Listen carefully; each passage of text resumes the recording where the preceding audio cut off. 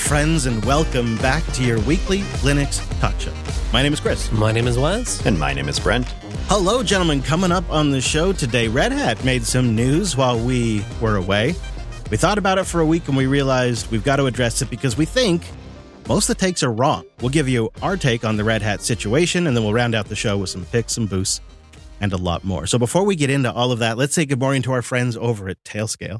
Tailscale makes all the other VPNs look old and busted. It's a mesh VPN protected by WireGuard. Each machine connects to each other, creates a flat network. We love it. It'll change your game, and you can try it for free for up to 100 devices and support the show when you go to tailscale.com/unplugged. Also, before we go any further, let's say time-appropriate greetings to our virtual lug. Hello, Mumble Room. Hello, boys. Hello, guys. Welcome Howdy. back. Hello. It is nice to be back. It's nice to hear your smiling mouths, as they say, right? That's what Wes always says.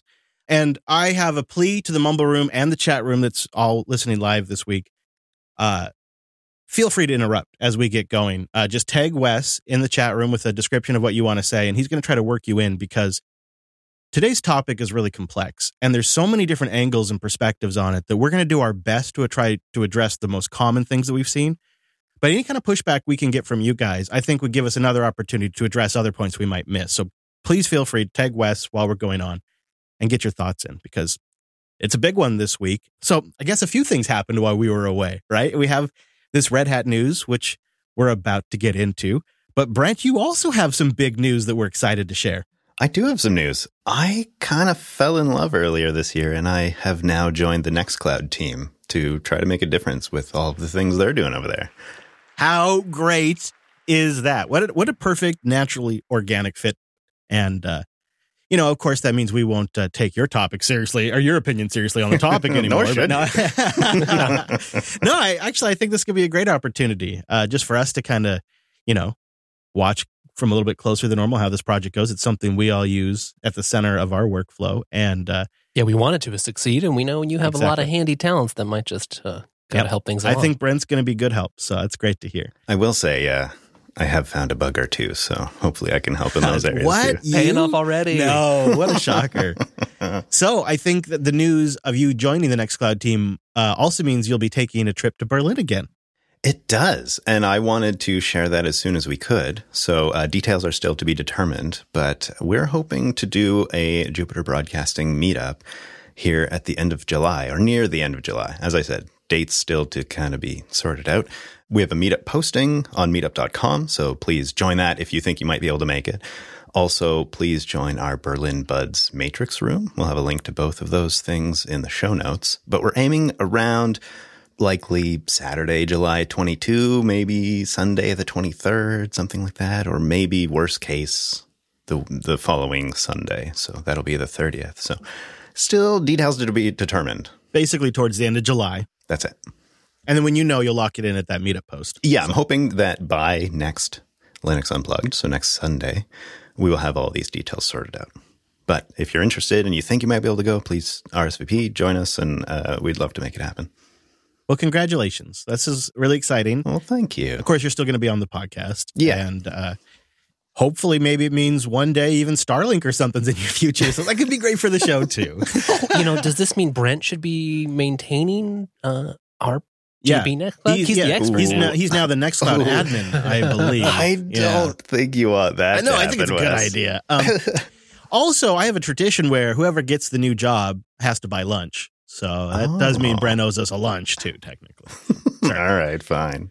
Also, while we're tossing around the congrats, we should say congrats to our buddy Alex, and of course, somewhat myself. Episode 100 of Self-Hosted was posted last week. And it's a good one. Selfhosted.show/100. It's a good jumping in point because we decided to kind of reflect on some of our favorite, most essential self-hosting applications. And then we dug into something I think is going to be a topic for us in the future, which is Proxmox 8, which is based on Debian 12 Bookworm with, I think it's got Linux 6.2 in there, or 6.1. It's got a more modern kernel. And they have also updated QEMU and KVM and all those libraries like Ceph and all that stuff to go along with it. Proxmox 8's looking real good, so we dug into that in Self-Hosted 100 as well. Selfhosted.show/100. We got a little note saying, hey, we found a geocache. So John and family left us a note. It reads, We just wanted to reach out and say we found the last geocache. My family and I were out trying to get photos taken before we moved to the East Coast, and it caught our eye. We want to reach out to say thanks. Now, we don't know which geocache this was. I mean, congratulations, but one of us wrote, "Congrats on finding the last geocache," and which is so silly in retrospect, because how would we know what order they'd be found in? The last one we made, I suppose. I think that's what it is. On our little journey of geocaches. And then there's also something else very strange in here. I mean, yes, we have a Coda Radio sticker, a Linux Unplugged sticker, but then there's a $2 bill and a $1 bill. We didn't put cash in any of these. No, pretty sure we did not. I don't think we did. They're really crumpled as well. Yeah. So, like, did another listener find this, resupply the stash with some cash for, to like make up for the swag they took, and then put it back, I think, which is also great. I think the saddest part is there's the elastic from one of the t-shirts we left in the geocache, but there's no t-shirt. So just the elastic says like 2XL on it, and it's just sitting there. See, that's what I'm thinking is the cash is for. Is like, here's a little bit of cash because I took the swag, so now somebody else gets some value when they find it or something. I don't know. But John and family, congratulations. We need to do that again. I wanted to kind of come up with like a way to like post it all publicly, and that sort of slowed it all down. I think the idea would be, if you find our caches, throw some great stuff in there you think another listener would enjoy. Cache is great, and send us a note with name and where you found it. Yes, please, because we have no idea. We don't know what we did in the past. We forget them, I think, as soon as we put them on the ground. It was so ridiculous. I was trying to remember where we'd stuck them all. It's pretty funny. I will say, I think, at least in my mind, there is a last geocache that hasn't yet been found, which is the geocache that I left in Washington Pass, Chris. If you remember, I kind of placed it, and then I think a couple weeks later, the road closed for the season. It's kind of a seasonal mountain pass, so it was closed all winter. I thought maybe a listener would make the trek out there, I don't know, on a snowmobile or some snowshoes or something to go find it. I don't think they care that much. No, it's clear. We got to put something better in there. Yeah. It's too bad they didn't know we just filled it with bars of gold, too. I mean, well. Yeah. Jeez, guys. Maybe I should go out there and check on it. Should I, like a little family road trip and see if it's out there? Do it, because I don't know. Like, we've had a few that might have been found by people of the public, and they just vanished. This one I tried to hide very well, considering it was a somewhat well-visited area. But that one, from my best knowledge, has not been found by a JB listener yet. So there's still one out there, at least. We'll find out. I'll have to check in on it. And I suppose before we get into the rest of it, just before we get to the chaos, a moment to say thank you to Drew, our editor. He does a fantastic job. And last week, we did something brand new. We snuck in live boosts. And we'd never done anything like this where we've pre-recorded a show, but then left a segment to be done after the fact. It's kind of scary because, like, what if we can't all get together? Then the show just publishes. We don't have that segment. It's just a big old hole in the show. And then, of course, when we all got together, we were traveling. Brent was out in his tent hunting moose. Wes and I had our travel mics with us. And, he just did a fantastic job making it very listenable. So shout out to editor Drew. And when you boost in, he's also in the splits. So he automatically gets a little cut of that. And he earned that split that week. That's for sure. Okay. So let's talk about what's happened with Red Hat. Put in the simplest terms I can think of, since we have gathered together, Red Hat has changed the way they post the source RPMs for Red Hat Enterprise Linux to the general public. That's what's changed. What has been the way it has been for a bit now continue is that RHEL development work is being submitted upstream to CentOS Stream's GitHub. What has changed is if clone makers want to use the Red Hat RHEL upstream sources to base their clone on, i.e. if they want to have the same source code base as RHEL now, my understanding is they're going to have to figure out where RHEL was essentially snapshotted or forked from the upstream GitHub repository, which should be doable through GitHub commit history. They're also going to be responsible now for pulling out all of the branding and rebranding it, and which they already had to do to some degree already. And they're going to also be more responsible, I understand, for sweeping it for things that Red Hat might have pulled out preemptively. Since the switch to CentOS Stream, Red Hat hasn't used these source RPMs themselves directly, but they've continued to publish them, so that way they'd be available to the general public. With this change now, the clone makers would have to do a lot more work and verification in there to kind of make this work for them. And that's yet to really be determined if that's the route they're going to go. We'll get into that here in a moment. But does that kind of recap like the on-the-ground change that has happened from just like a fact standpoint? Yeah, I mean, it seemed like before, rebuilders, anyone interested in rebuilding Red Hat Enterprise Linux was handed ready to go, source RPM files that had kind of a lot of this work already done, already packaged. It would be the code that had been used for RHEL. Whereas now, yeah, you kind of have to go figure that out for yourself. They are branched off CentOS Stream, but, there might not be a tag or an exact reference to know where Red Hat started using them for a particular RHEL release internally. Mm-hmm. And that's where some more verification work's going to have to be done to make sure they've gotten that right. That's legwork they probably don't have infrastructure for right now. Also maybe raises some of the questions we'll get into about, what is your intention? Do you just want like a well-maintained version of these codes that have been integrated, or do you want, for some reason, an exact copy of a particular point in time release? Mm-hmm. As Rocky Linux likes to say, a bug for bug compatible version. So this has been a real nice deal for Alma Linux and Scientific Linux and Rocky Linux for a long time, because they're able to take a really high quality commercial product, rebrand it. And in the case of, say, Rocky Linux, CIQ can go around and sell support contracts for it. If we'd like, Carl's offering to elaborate a bit on the extra work that would need to go in this new model. I would like that, yeah. So I would be curious to know what additional work the clone makers are going to have to do now. Yeah, what's up, y'all? So, full disclosure up front, in case anyone's unaware, I work for Red Hat, formerly on the CentOS Stream team. Now I work on the Apple team. So if anyone's looking to ad hominem me and discount my opinion because I work for Red Hat, just go ahead and fast forward, because I'm not going to say anything that's going to make you happy. But the extra work that's involved, right? 100% of the code in RHEL is open source, unambiguously. The exact combination of that code delivered on a specific timeline in a specific combination with the accompanying certifications and hardware software ecosystem stuff, that's all available to subscribers for RHEL, like in compliance with all licenses. But all of the code itself does go into CentOS Stream. It has to go into CentOS Stream, because if it doesn't go there, then it's a regression for RHEL customers when the next RHEL minor version comes out. Like if we don't put it there, then like RHEL 9.2 just came out. If we don't put it in CentOS Stream, then when RHEL 9.3 comes out, those customers lose that fix or that feature. Then that's just unacceptable. Now, that's not to say that things go in like the exact same day always. I'm tracking a change right now that's like a week or two delayed where, and it gets into the nuance of the difference between backporting versus rebasing. And for the uninitiated, a backport is when you take a commit from the upstream repo, like say a CVE fix, and you apply it to an older version of that software, so that way you can deliver it in a way without also updating the software that might have incompatible changes. That's a very common way that software is updated in RHEL, with backports. It's also common in Debian and other distros too. The other way is that if you think that it's possible to update the software to a newer version in a compatible way, you can do that, and that's usually referred to a rebase. The Git equivalence would be rebasing versus cherry picking, if you're thinking of it from a directly code perspective. So every time that something needs to change in RHEL, Red Hat maintainers have to think about what is the risk versus difficulty of doing a backport, and the risk versus difficulty of doing a rebase. And those are complicated questions and a lot of nuance there about how you would go about that.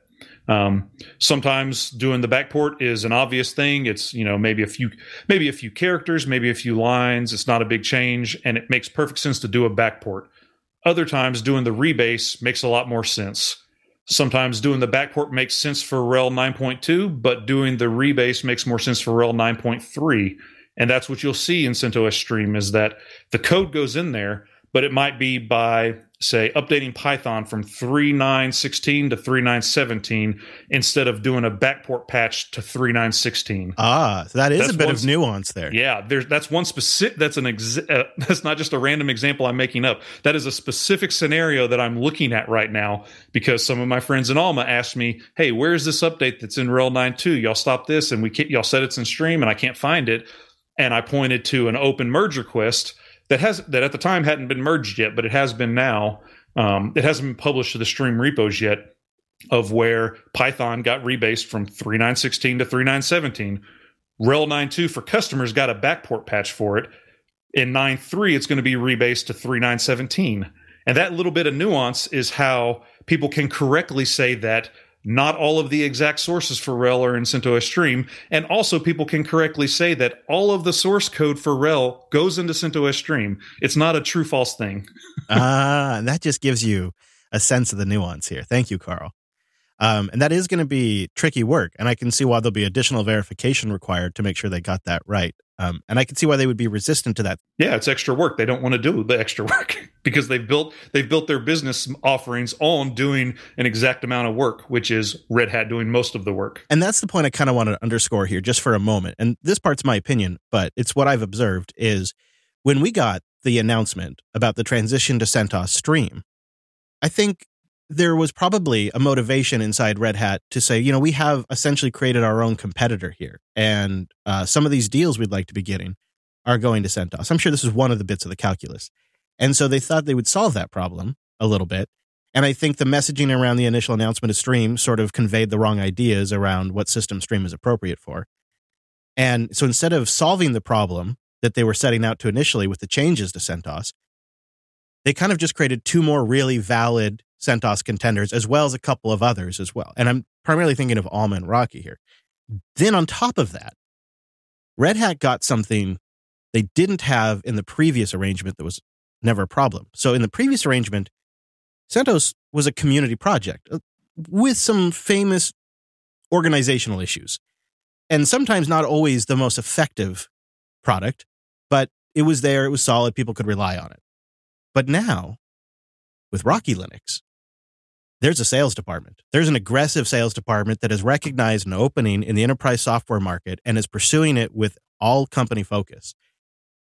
The thing that they can offer is they can essentially offer the same exact product that Red Hat is creating with minimal effort to create that clone and then undersell on the support. And the beauty thing here is you could deploy hundreds and hundreds and hundreds of Rocky systems, but maybe you only want support on 5 of them. And they can come in and they can offer pricing that just is outside of Red Hat's scale. And so Red Hat has created, in their previous actions, a much worse problem than they had to begin with. And it was a pretty sweet deal for the clone makers because the product they got to sell is based bug for bug compatibility on Red Hat's commercial product, which not only has deals that require it for software compatibility, but has a ton of industry momentum and brand respect. So talk about a great deal for them. And that deal just changed, and that's the part I want to get into now. Linode.com/unplugged. Head over there to get $100 in 60-day credit and support the show while you're checking out the exciting news. Linode's now part of Akamai. All the developer-friendly tools, including that cloud manager that's so beautifully built, the API that has libraries and tools and documentation ready to go, the command line tool that I use on the daily to snapshot and upload to object storage, all that stuff that we've used or you've used to build, deploy, and scale in the cloud, that's still available. But now it's combined with the power of Akamai's global reach, and they're expanding their services to offer more resources and more tooling while still giving you that classic, reliable, affordable, and scalable solution for yourself, for your project, or a business of any size. JB has successfully gone from a real small instance, just a real narrow focus kind of task, to something that's just a massive rig now. It's how we serve all of our audience-facing content. And as part of Akamai's global network of offerings, data centers are going to be expanding worldwide. They're going in big, giving you more data centers to choose from, giving you access to even more resources to help grow your business, your project, serve your friends, your family, and absolutely your customers. So why wait?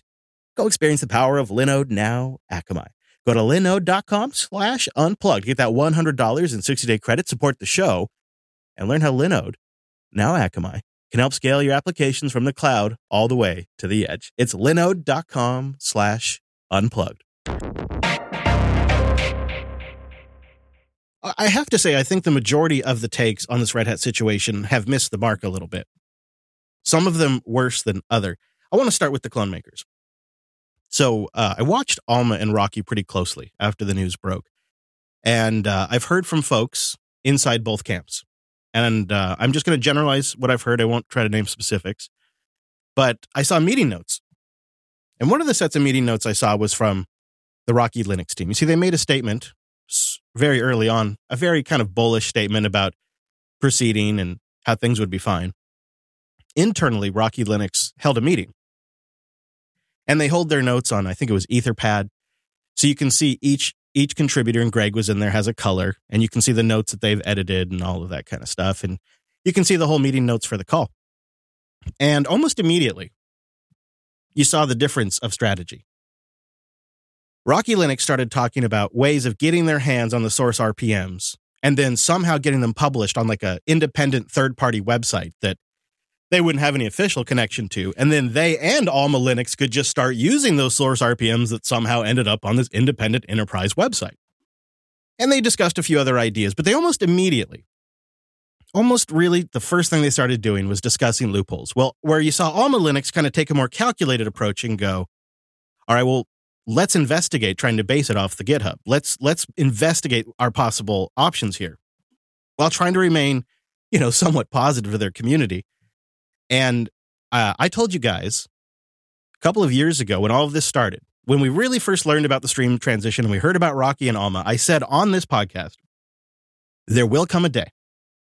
It'll be down the road where something happens and a decision has to be made, and you're going to see the values of these two communities get reflected. And the decisions they make are going to be critical.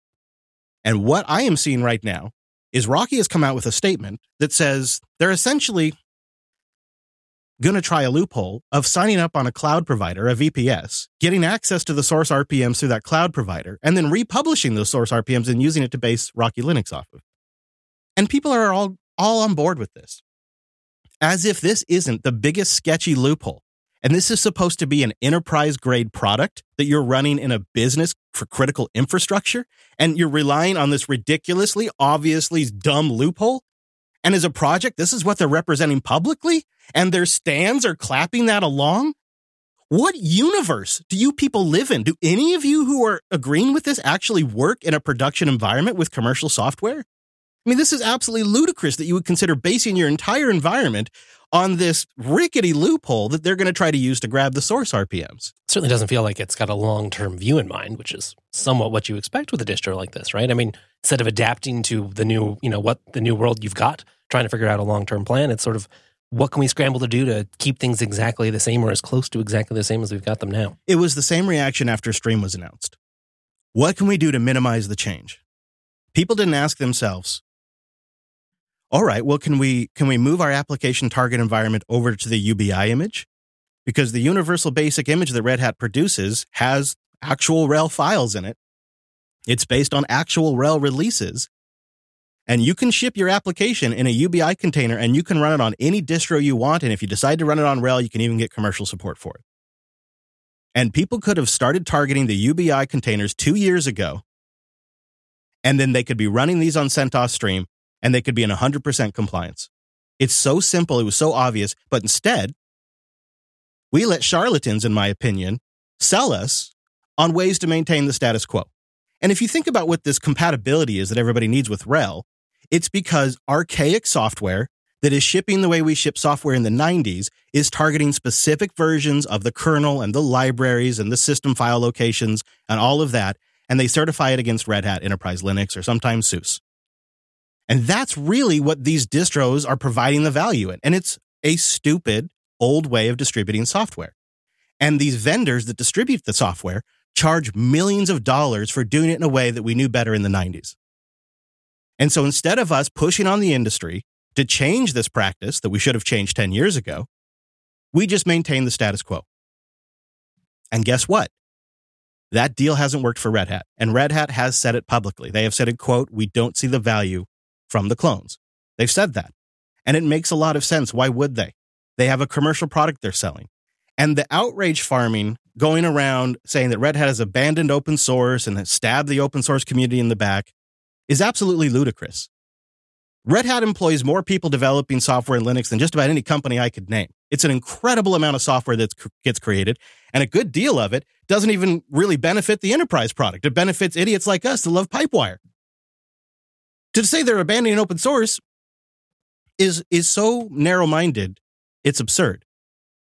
And if you think about it from a different context, if you just, in my opinion, think about it, if Red Hat had always done it this way, if CentOS Stream from the very beginning was always upstream,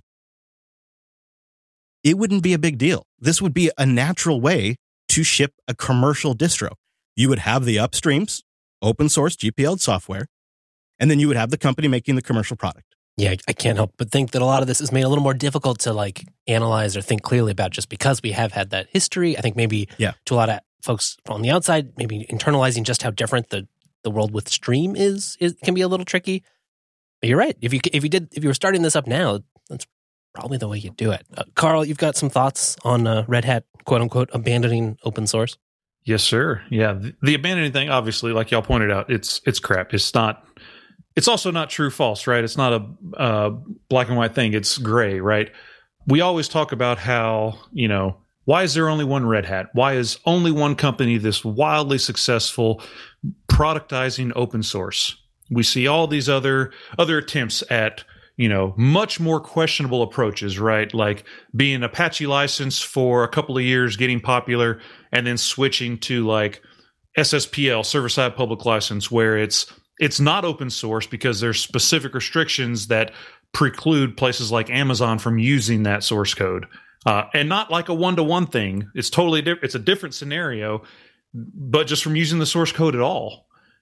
So you see other ways to go about that. And, I'm not necessarily, I don't disagree with that, or I disagree with that approach, but I'm not necessarily trying to criticize that approach here. What I'm pointing out is that making money off of open source software is hard. Tons of companies have started and gone out of business because of it. F***ing Red Hat almost went out of business because of it, right? Like back in the days in Red Hat Linux, whenever the model there was, we're going to build a distro. The internet's so slow that people will pay us to buy box sets of it. And also they can optionally pay us to call us for phone support. That model, which is the model that tons of people are screaming at us that, well, I just want the RHEL bits. I don't need support. We've tried that model. It nearly bankrupted the damn company. That was the original model, right? There's an Ars Technica article I read recently that went into details about it, that talked about how like Red Hat bet the farm on moving the company's focus to RHEL. They basically rebranded Red Hat Linux to Fedora Core, moved it out in the public space, made it better. Fedora has gone on to be, in the long term, wildly successful after short term blowback and arguments. Yeah, no, there's an article out there. I'll find it, and it's talking about how Red Hat killed their core product and went on to be successful. And it was about basically shutting down Red Hat Linux, which it didn't really go away. It got rebranded to Fedora Core and opened up and became a real community rather than a throw it over the wall open source thing. Basically, my summary is that making money off open source is hard. Yep. Red Hat has always tried to walk that line. They almost went bankrupt doing it with Red Hat Linux, switched to the RHEL model, but because of the open source principles, still publish the source RPMs, the source code, in the throw it over the wall model that Red Hat Linux used to have and RHEL has always had.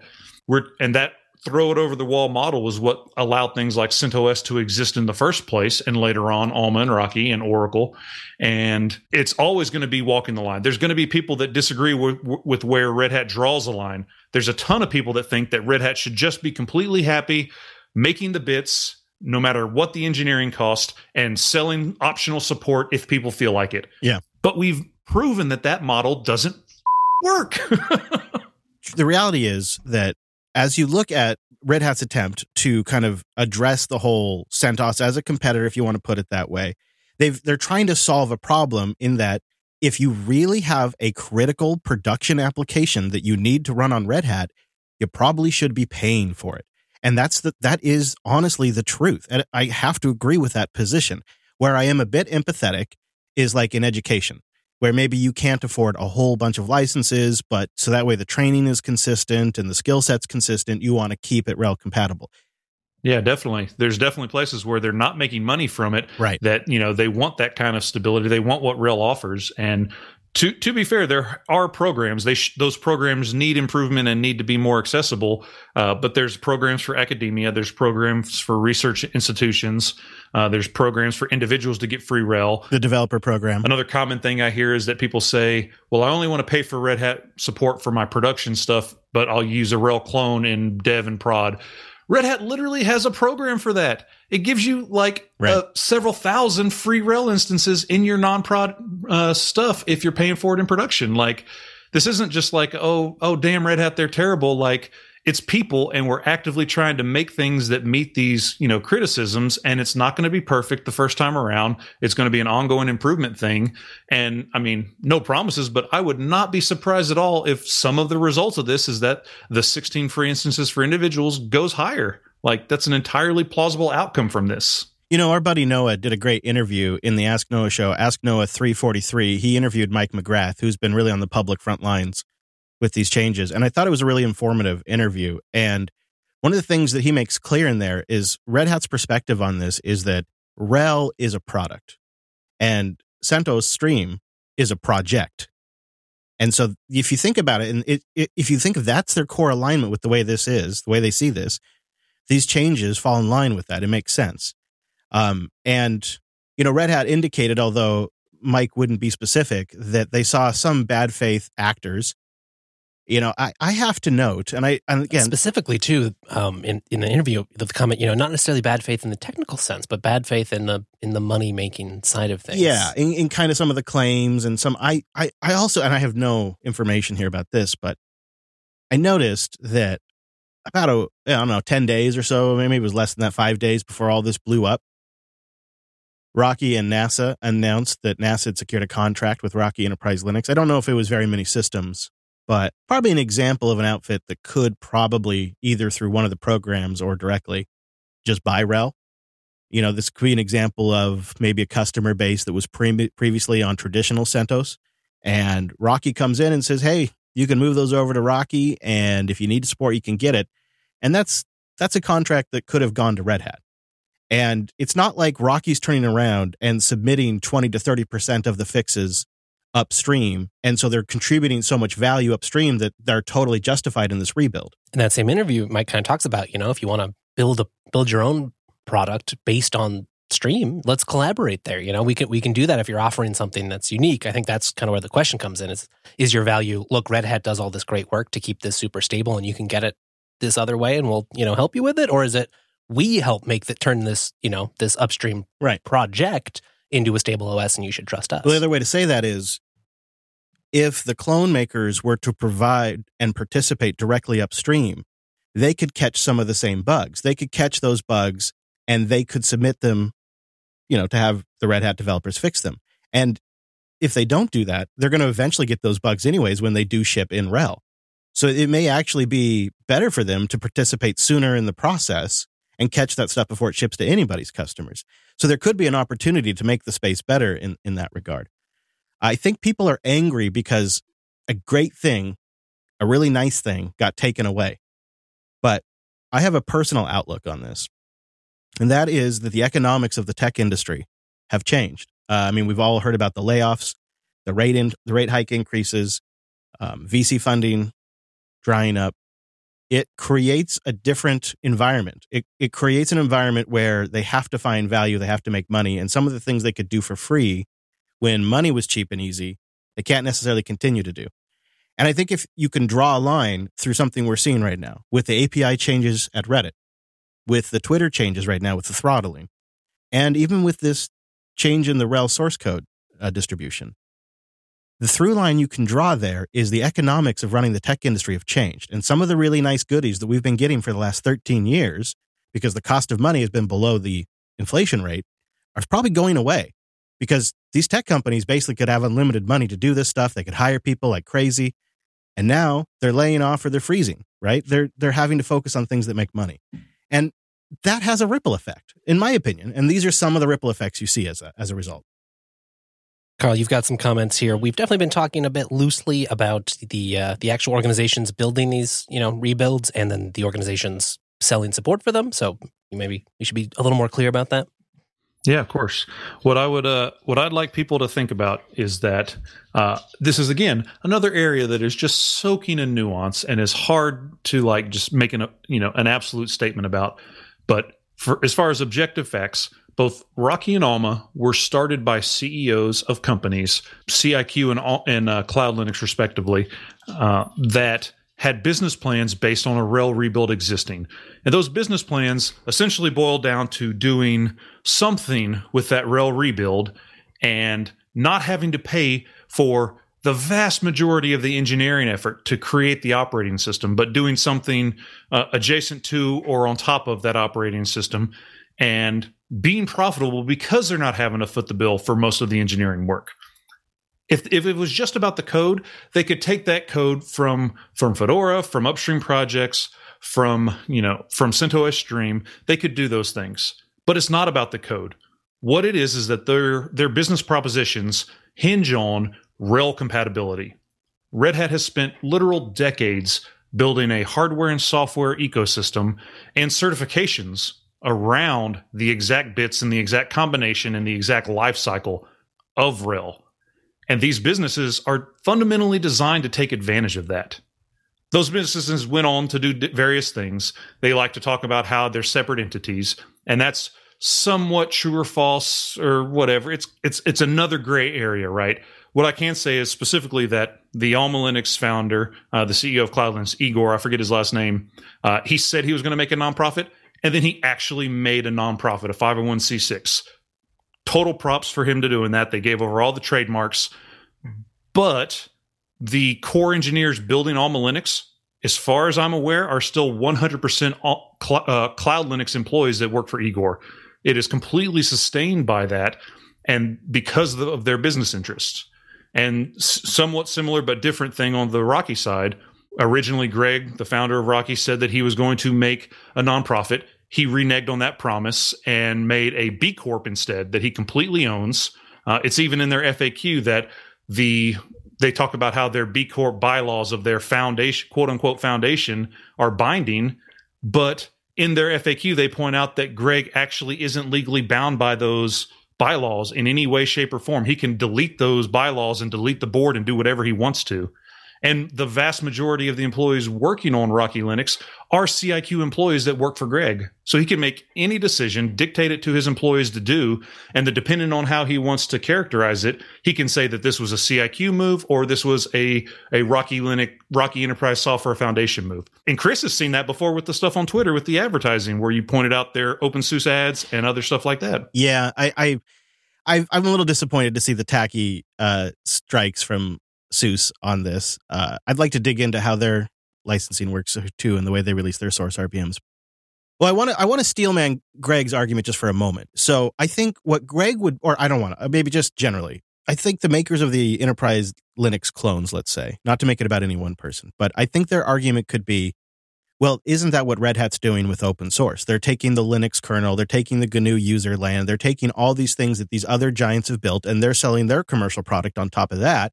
And what the clone makers are doing is essentially just the next stage of that. The shoulders they're standing on is Red Hat, but of course, Red Hat's standing on all the other individual contributors that make up the platform they're shipping.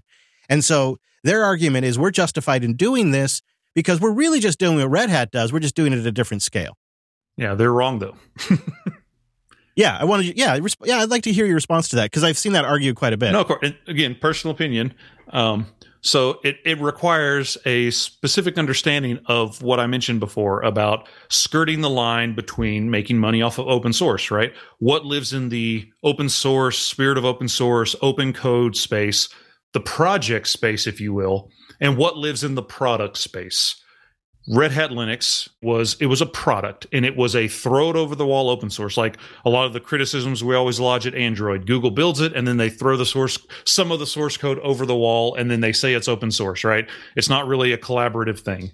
That's what Red Hat Linux was in its early days. It was built internally at Red Hat, private, thrown over the wall to say, yep, we're honoring all the open source licenses is the easiest way to prove that we're honoring all the open source licenses. No, you can't really collaborate with it and help us build it, but it's open source. You can see the source code and you can file bugs. Yay. So they started with that with Red Hat Linux. Same thing with Red Hat Enterprise Linux. Same model. Throw the source code, the source RPMs over the wall and build whatever you want to with it. But that conflated and kind of smudge the lines between the project space and the product space.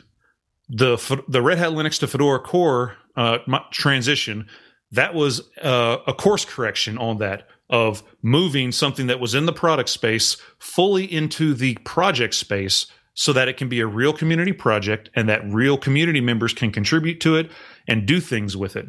I saw something recently from Matthew Miller, the Fedora project leader, where he did some measurements around contributions to Fedora and like over a specific set of Fedora releases just to limit the data set. And something like I think it was like 40% of the contributions were from Red Hat employees. And the rest were real, genuine community contributions that had nothing to do with Red Hat and didn't even go into RHEL. So that was a course correction there. CentOS Stream is a bit of a course correction as well, where CentOS previously was built on the same model of where we're going to take the open source result of the product space and build something for the community space again and try and take it back to the community space. And it wasn't collaborative. There was no way to fix bugs or do pull requests. It was all the entire premise of a bug for bug clone is unique to stealing Red Hat's business value. Like, it's not about the code itself, because if it was, people could build other things off CentOS Stream. It's all about leveraging that ecosystem that Red Hat has built, those certifications, because we saw for years where people said, well, RHEL is certified for, this FIPS compliance or whatever else, so we're going to run the equivalent CentOS version and check the box for FIPS compliance. It's not about the code. It's about the compliance and everything around the code. Now, in compliance, the other argument I've seen online is that, well, what they're doing now with Red Hat is essentially, if it's not a direct violation of the GPL, it's in violation of the spirit. So therefore, what we're going to do is we're going to keep open source open. But this is kind of a silly argument. In fact, I think Bradley Kuhn of the Software Conservancy has reviewed this multiple times, and like 11 years worth of multiple times. And to his frustration, what he sees Red Hat doing is legal. And he just recently wrote about that again. He's very critical of the model, but it seems to hold up. You are agreeing to that EULA, and the source code is made available to customers still. And we'll put a link to that in the notes. We're kind of playing right in the space of what's allowed, what's legal, and then what you actually do. And I think, as the clone makers kept playing in what they were allowed to do, now Red Hat is also kind of playing in that space and deciding, well, we don't actually have to make it easier for you. Yeah, his previous posts were much less critical, but also came to the same ultimate conclusion that this is all GPL compliant. Right. It is. And I think we're going to have to wait and see how the end result sort of shakes out for the clone makers. I think, Rocky has their path they're going to try. We'll see what Alma does there. Yeah, Tosk in our Matrix chat kind of wonders, Red Hat gives back, at least in the forms of things like SE Linux, Systemd, Pipewire you were talking about.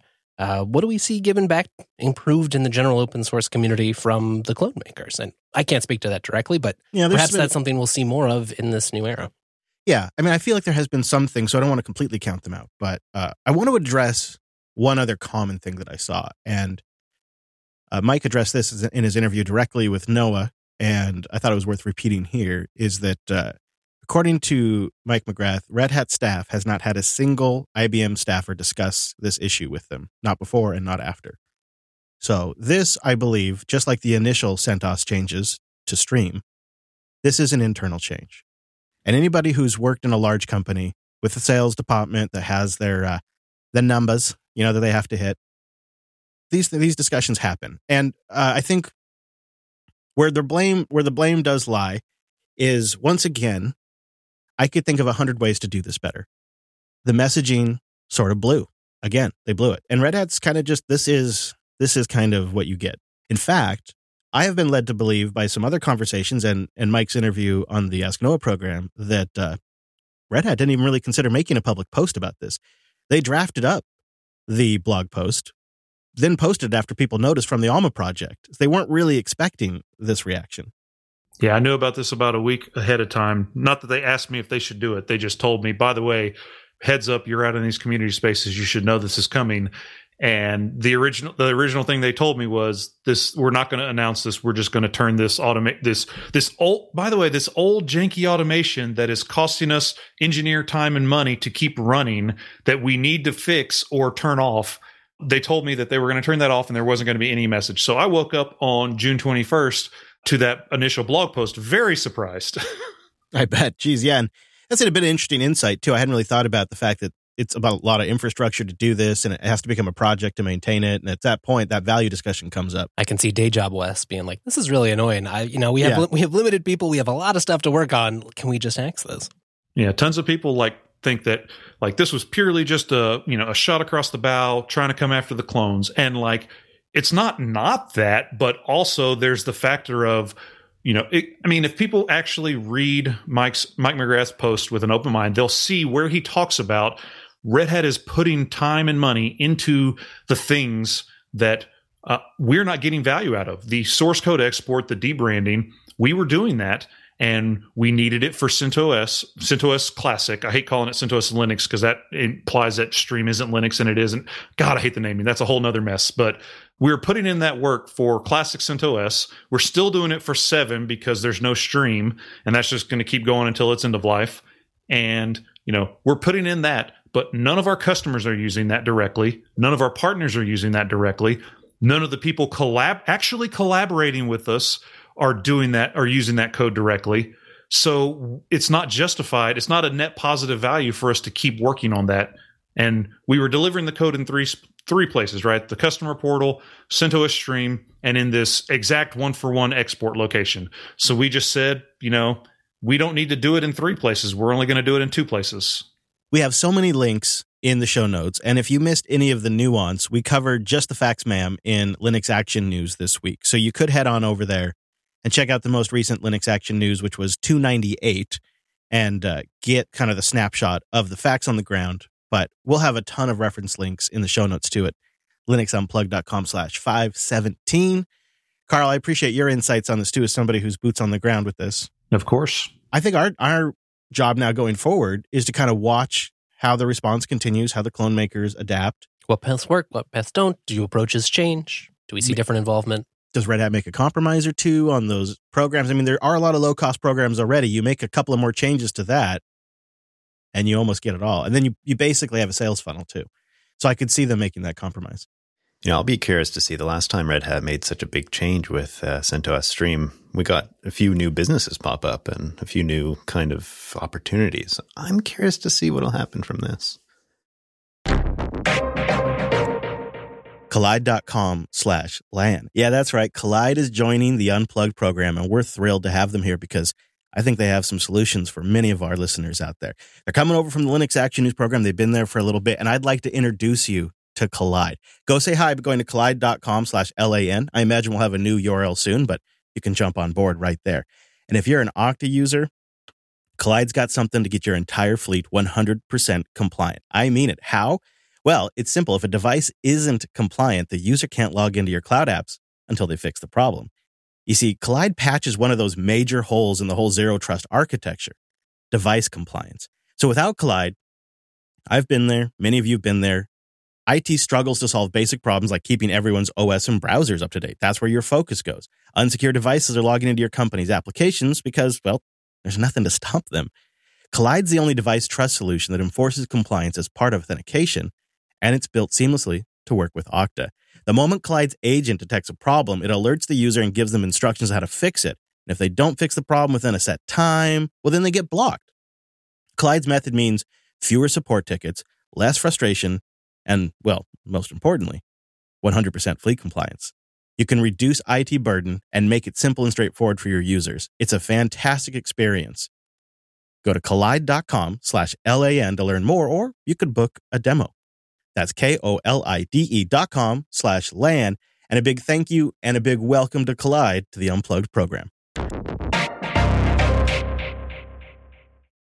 We've been getting great feedback from folks since we've been gone. Thank you for that. If you want to leave us some feedback, linuxunplugged.com/contact for that. Luke from Anacortes got in touch with me and gave me some great feedback about our episode, Linux Unplugged 515, Ham Sandwich. That's where we had our buddy Noah on talking about the ham radio. Luke says, hey, I got my SDR tuner working and just caught my very first ham broadcast at 146.94 megahertz. But there's a bunch of Canadians doing Canada Day trivia. So, Brent, happy Canada Day. Aww. It sounds like Luke also just passed his technician's exam and he's waiting for the FCC email so he can finish paying up and get his call sign. Oh, congratulations, Luke. Let us know what it is when you get it. Anybody else out there, too? Keep us posted. Brian S. sent us a server while we were gone. Okay, what? How great is this? The day I got back, an HP, a desktop tower server. Ooh, that's convenient. It is nice because it has the Lilo management stuff in there, so I could do the install from my desk. And it arrived just in time for self-hosted 100, so I was able to use it for a project already. And of course, I put Debian on there because I'm putting Proxmox on there. So I put Debian 12 on there first and then installed Proxmox. And it's a slick little box. I think we popped some more RAM in there and he sent some more drives and stuff. He also included a couple of video cards and like an NVIDIA 10 series and then an AMD 7 series, I think, that I looked up and has compatibility for Proxmox GPU pass-through. Excellent. So that's going to work out great. So thank you, Brian.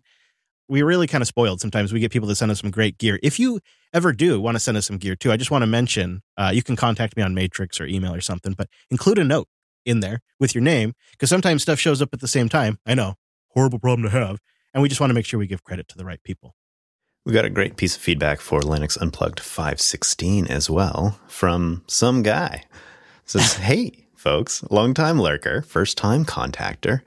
There's so much in one episode in 516. That's the episode, if you boys remember, where we each brought our own topic. He says, I can agree with Brent. Dark Knight Diaries is a great podcast. I've caught up to their newest episode and re-listened to an oldie about once a week. Highly recommended. Also, sorry for the bad news, but our government, the US I think here, has been spying on us for decades. Enemy of the State is the first movie I saw as a kid that showed this concept that Snowden later confirmed. The Patriot Act 1 was the first widespread "we're the government, we need to keep track of you" bill that passed in the US.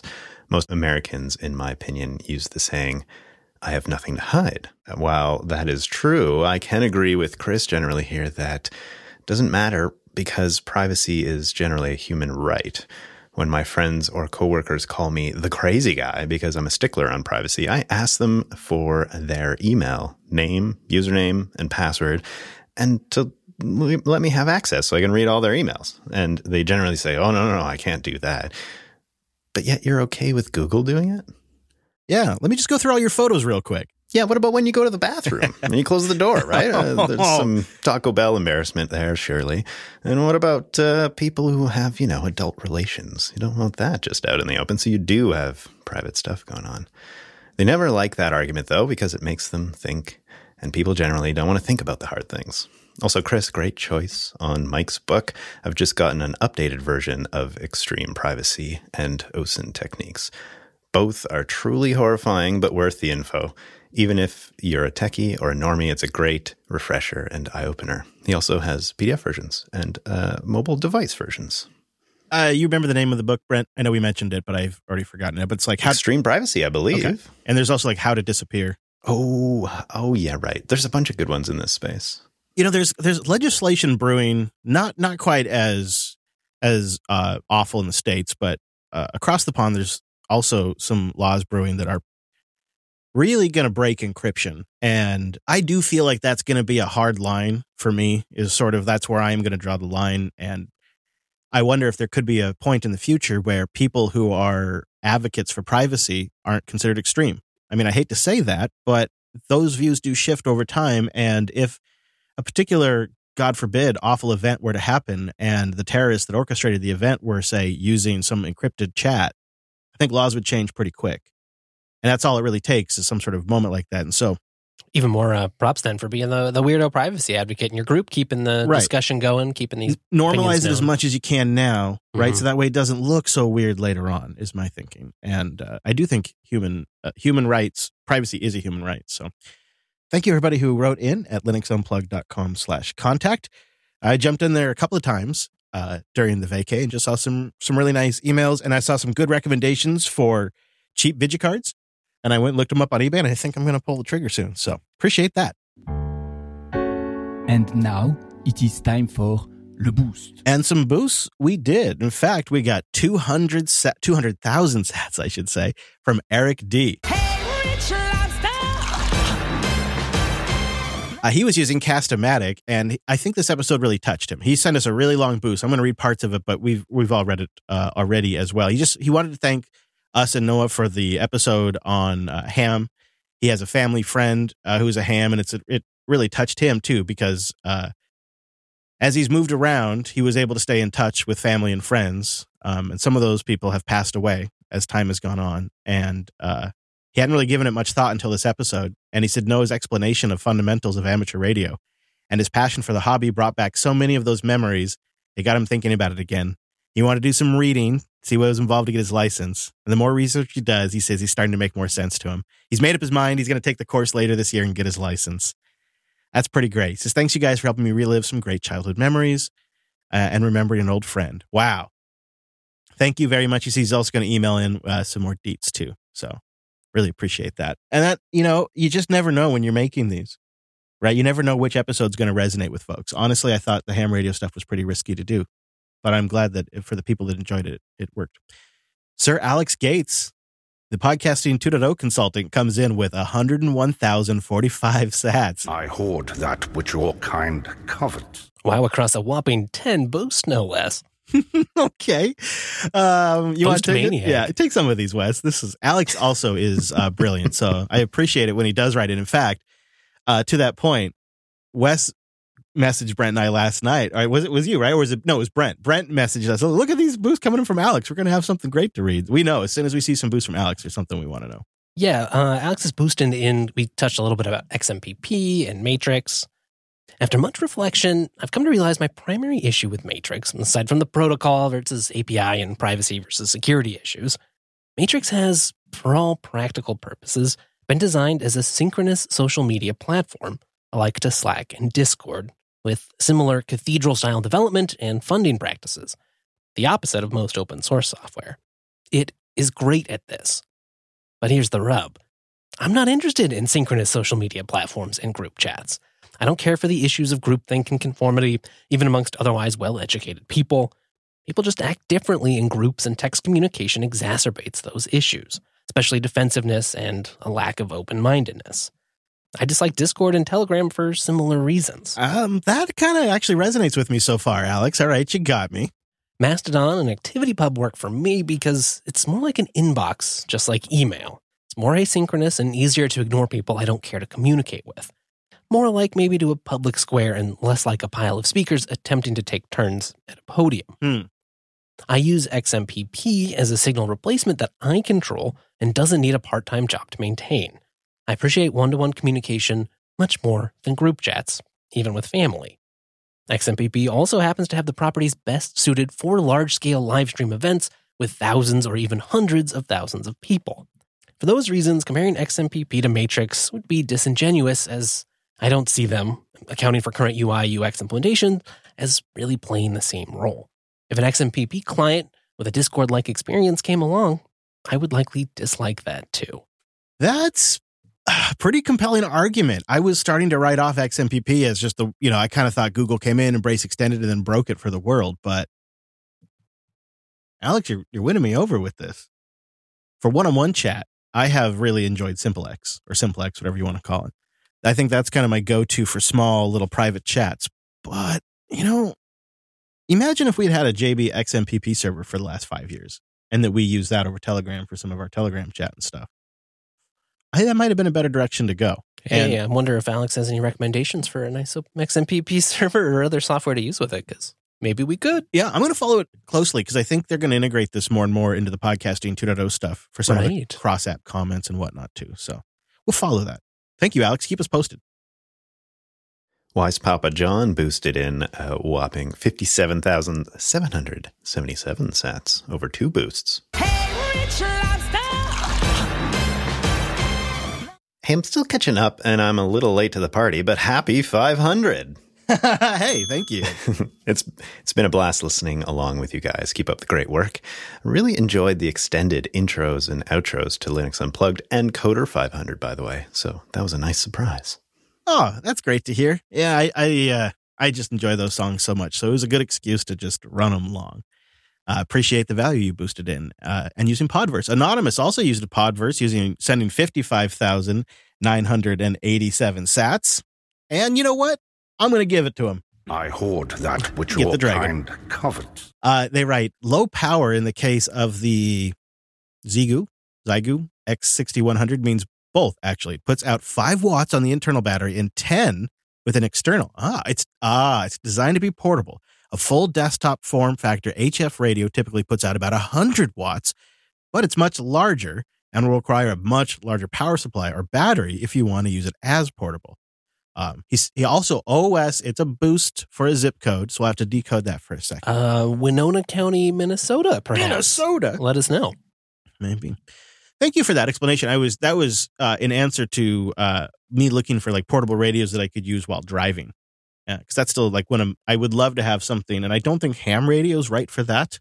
And I don't like handheld, just standard family band radio because you get a hill between you and it goes out. And most of the radios are crap now. Like I got these, they're under $100, but I got these Motorola handset ones, and there's like a computational delay when you hit the button. Like the system has to think about it for a second. So you hit the button and then you go 1,000, 2,000, then you can talk. Ugh. Oh, it's the worst, Wes. Talk about unnatural. Wise Papa John boosts in again 2 days later, this time over at the podcast index with 38,672 cents. BOOST. Hey gang, catching up slowly but surely, but I've got a question for you.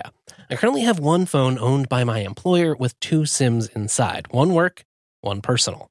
Pretty soon I'll be getting another phone for personal use, likely running giraffene, excuse me.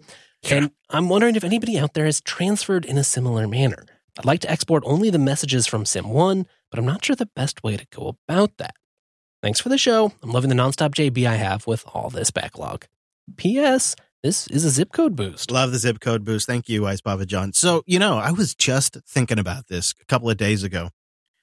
I used to move phones by saving my contacts to my SIM card, and then I would take the SIM card out and I'd put it in my next, like Nokia or whatever it was, and I would import my contacts from my SIM card. Insane. This Wise Papa John, this is not the way. I mean, I'm sure you could do it, but it is not the way. What you really want to do is decide your most comfortable way to just export those contacts and import them. Myself, because I already got to the Nextcloud, I would just sync them out to Nextcloud, set up the next phone, sign back into Nextcloud, and sync them back down. Sounds like some of the problem, too, is like the messages, I suppose, associated with the various SIMs. Do they even save those to the SIM card anymore with modern Android? I don't think so, right? Like they used to.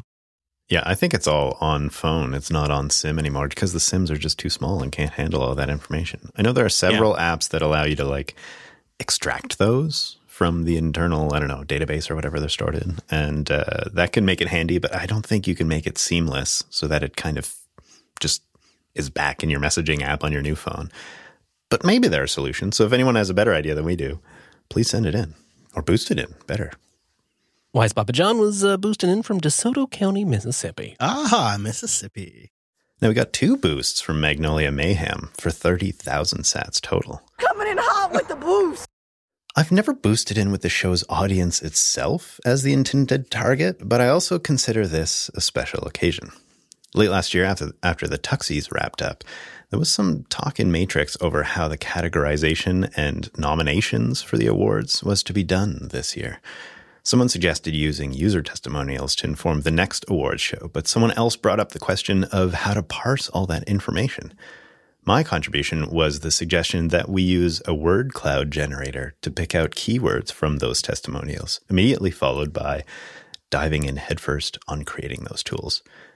Originally, the project consisted of a web framework that glued together several other more mature open source projects, but as scope creep inevitably came and my own tendency towards reinventing the wheel rose to the surface, the project's development became more and more complex, slowly incorporating a lot of components that go way beyond a simple word cloud and into things like natural language processing. Although the full project isn't complete, the front end and database are to the point that I think I can start talking real-world data. With Chris's permission, I'm now coming to the community here. If you are interested in contributing to this first wave of real-world data, the current reference implementation is live at catercloud.me. And if you want to get in touch, I have the Tuxies Matrix Room in my favorites. Unfortunately, I'll be on my first day as a mail carrier when it goes live, so you may have to wait to get a response. But by all means, contact me if you have any questions. This is a great project, right? We're really trying to source more information to make the Tuxies even better and more representative.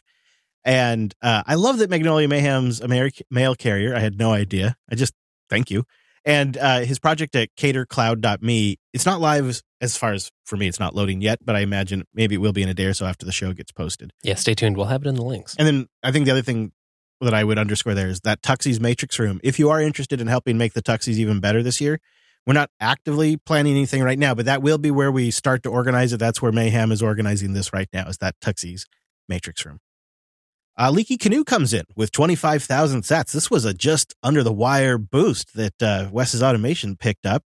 25,000 sats using the podcast index, and they wrote, "I'm always excited to see a notification when a fresh JB episode drops. Keep up the excellent work." Well, Leaky Canoe, we're always excited when we see a notification about your boost. So thank you for the boost. Skiing Monkey boosts in with 20,000 sats across 2 boosts. Switched i3 to Sway after hearing y'all talk about trying projects you haven't used in a while. And, wow, Wayland rocks. Oh, we need a clip of that, Drew. I have to say, really briefly, I wanted to mention it on the show at some point. This just seems like the right point.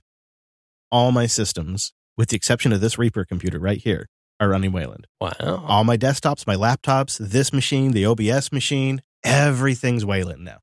I think that means it's the year of the Linux desktop. In the second boost here, Skiing Monkey notes that they're finally back on Pixel hardware and went straight onto Giraffine. Feels great to make my phone more free and get control over it. Hey-o. Yeah, still really enjoying the Giraffine. I want to do a couple of shout-outs.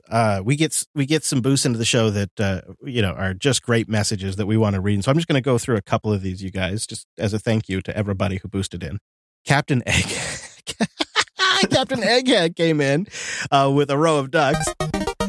Go value for value and in open source as well. And I still strongly believe what we're doing here, we're not there yet, but what we're doing here, I think could absolutely apply to your absolute favorite open source free software project as well.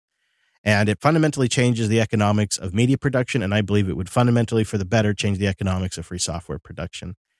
So I agree. I hope we find it right there sometime. Thank you everybody else who boosted in. We got several more boosts that maybe we'll read in the post show. Maybe we'll do that to try to. And of course, everybody's boost will be in the show notes as well. Oh, Moon Knight came in with a Nextcloud sharing calendar experience. I want to touch on that for 10,000 sats. When moving from iOS to Giraffine, I switched from using a shared iCloud calendar to Nextcloud, and it's been perfect. My girlfriend uses the iPhone, and everything just works the way it did before.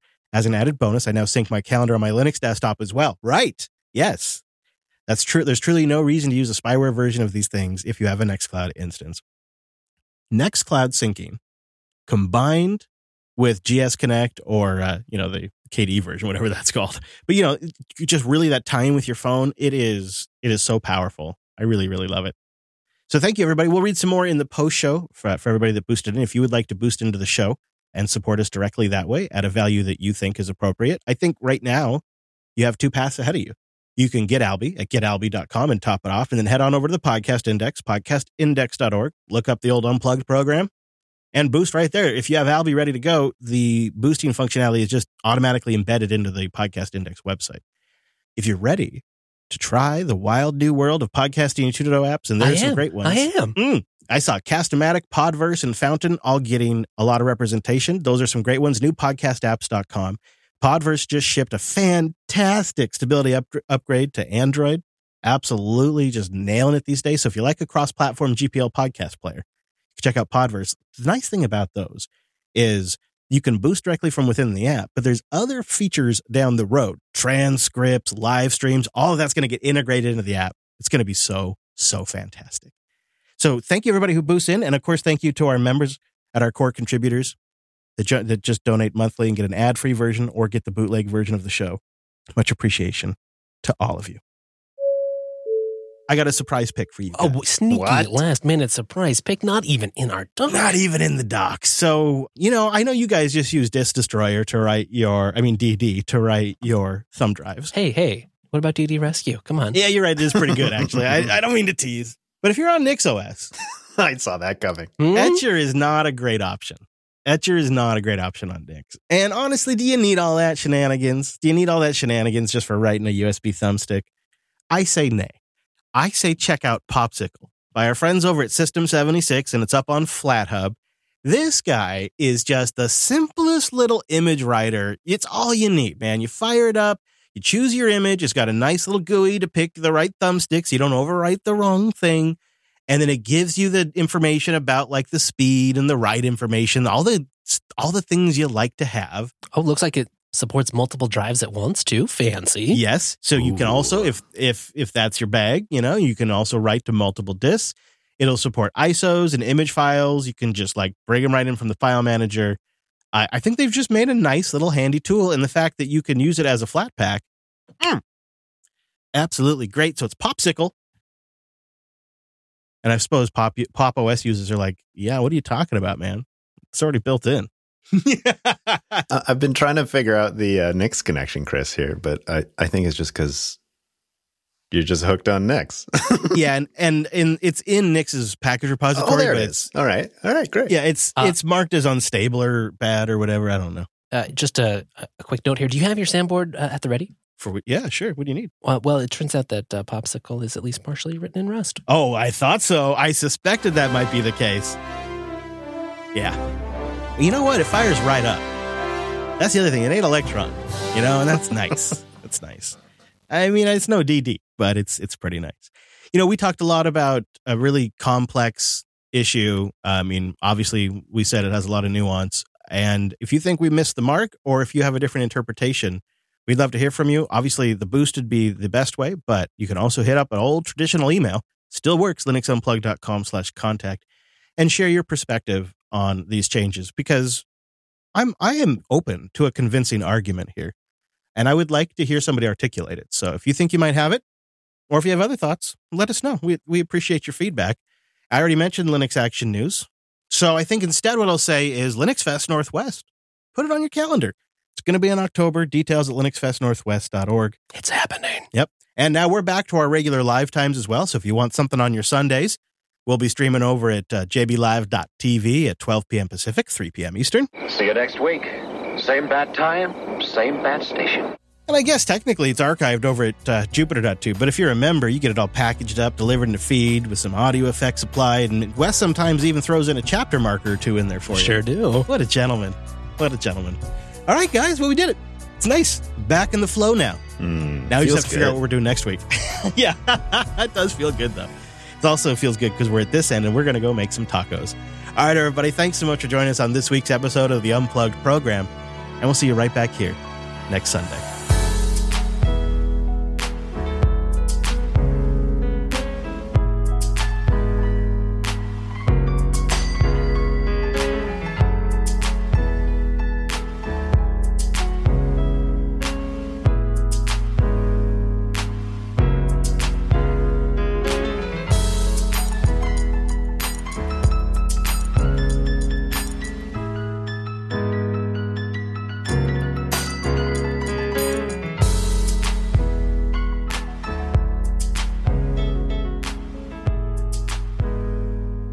Zack Attack came in with 16,000 sats, and I thought this was on topic, so I wanted to get it in. My stance on Red Hat closing its code is it's against the spirit of open source, but at the end of the day, they're not going to worry about the community backlash. They're going to focus more on paying corporate customers, not everyday users like us. In the end, we'll see who is right. Personally, what will happen primarily is Red Hat will continue to make money and be a presence in large enterprise, similar to Microsoft in the SMB space, and self-hosters and general Linux users will move to something like OpenSUSE or NixOS.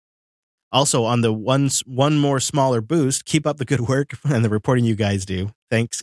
Take care in 73s. I want to touch on one point here, because this is something we didn't talk about in the show. Do you think this will leave a bad taste in a lot of users' mouth, and we might see people transition to Debian, SUSE, NixOS? Because we didn't see that migration happen when the stream announcement landed, right? What we saw was people just move to another status quo and maintain status quo. I wonder if that'll depend on the next sort of set of releases from the clones. Like, do they ship on time? Do things keep working? Or is there a little more instability introduced? Yeah, I think it's going to be, it's like, I could talk about the spirit aspect of it, but I think that's so personal. That's a hard one. I think we could almost do a whole segment just on, is it the spirit of open source? But I have seen a lot of people say, well, I'm moving. But I felt like we saw that last time. Yeah. It does make me think too, for all you may not like the business model, and I think, we have our own complicated thoughts around that. But we, over on the Coder Radio Show, you talk a lot about just how hard it is to find any sort of, workable, semi-workable open source business model. So I get it's a complicated area, and if we want some of the benefits, we might have to have, not always the best taste in our mouth too.